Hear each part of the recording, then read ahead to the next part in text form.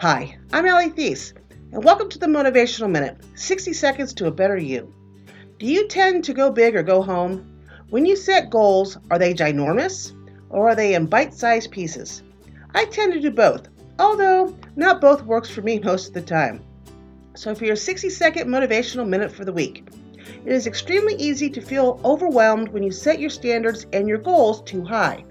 Setting small and attainable goals from the start will help you to stay motivated when you reach them so that you can move on to the next step. When you set your goals too high to begin with, you can become discouraged too easily and feel overwhelmed. Thank you for joining me here for the Motivational Minute. If you like this podcast, please rate it and share it with your social circles. And don't forget to visit AllieThies.com for more motivational tips and suggestions.